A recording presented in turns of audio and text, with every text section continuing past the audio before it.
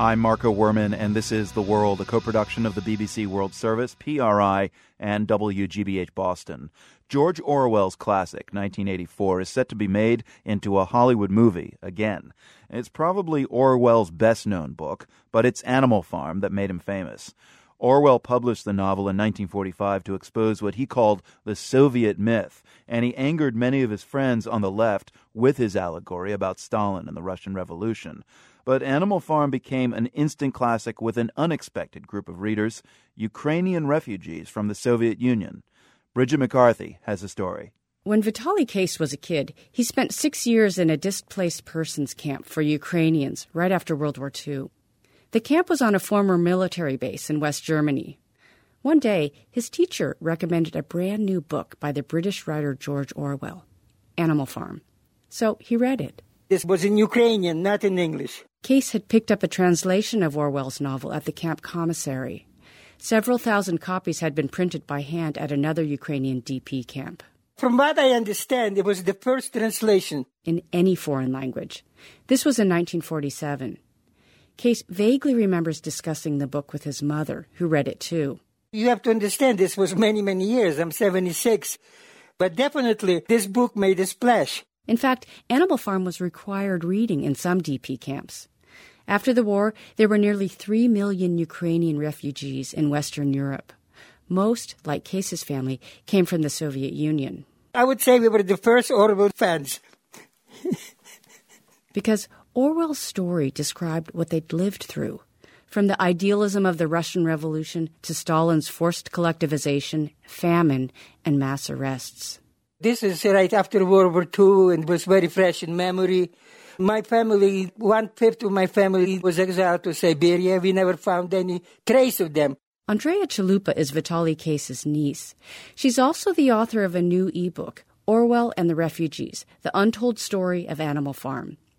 She says a young Ukrainian scholar named Ihor Shevchenko wrote to Orwell in 1946, right after reading Animal Farm in English.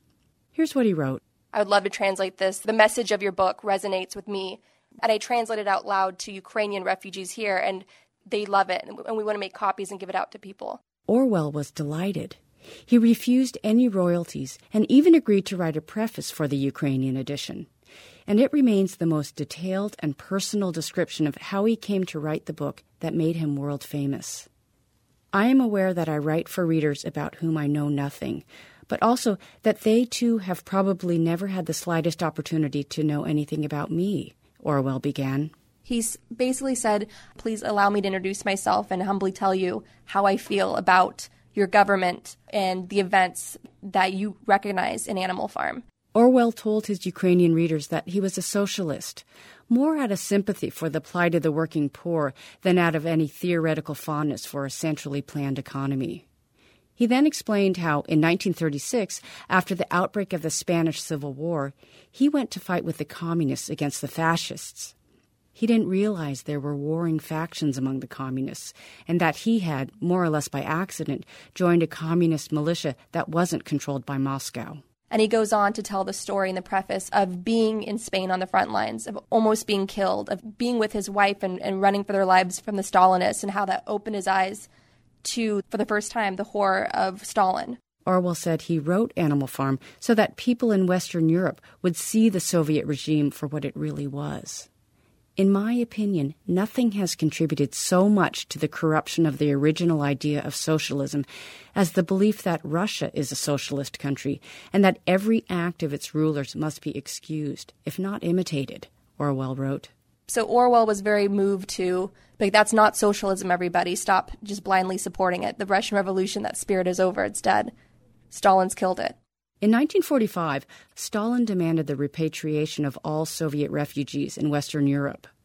Most of the Ukrainians were rounded up from DP camps and sent back to the Soviet Union, with help from British and American authorities. Vitaly Case's family escaped repatriation. They moved to the United States in 1951 when Case was a teenager. He later became a professor of comparative literature and writing at Rutgers University.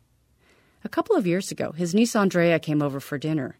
Even though she'd been working on a project about Ukrainian and Soviet history, she'd only just learned about the Ukrainian edition of Animal Farm. And over dinner, which was, of course, borscht and vareniki and stuffed cabbage, I was telling them what I'd been up to and about Orwell and the refugees and Animal Farm. And my uncle just looks at me. He's like, oh, yeah, I have a copy of that book. It was his copy of Animal Farm from the DP camp. He'd kept it all these years. He then gave it to his niece as a gift.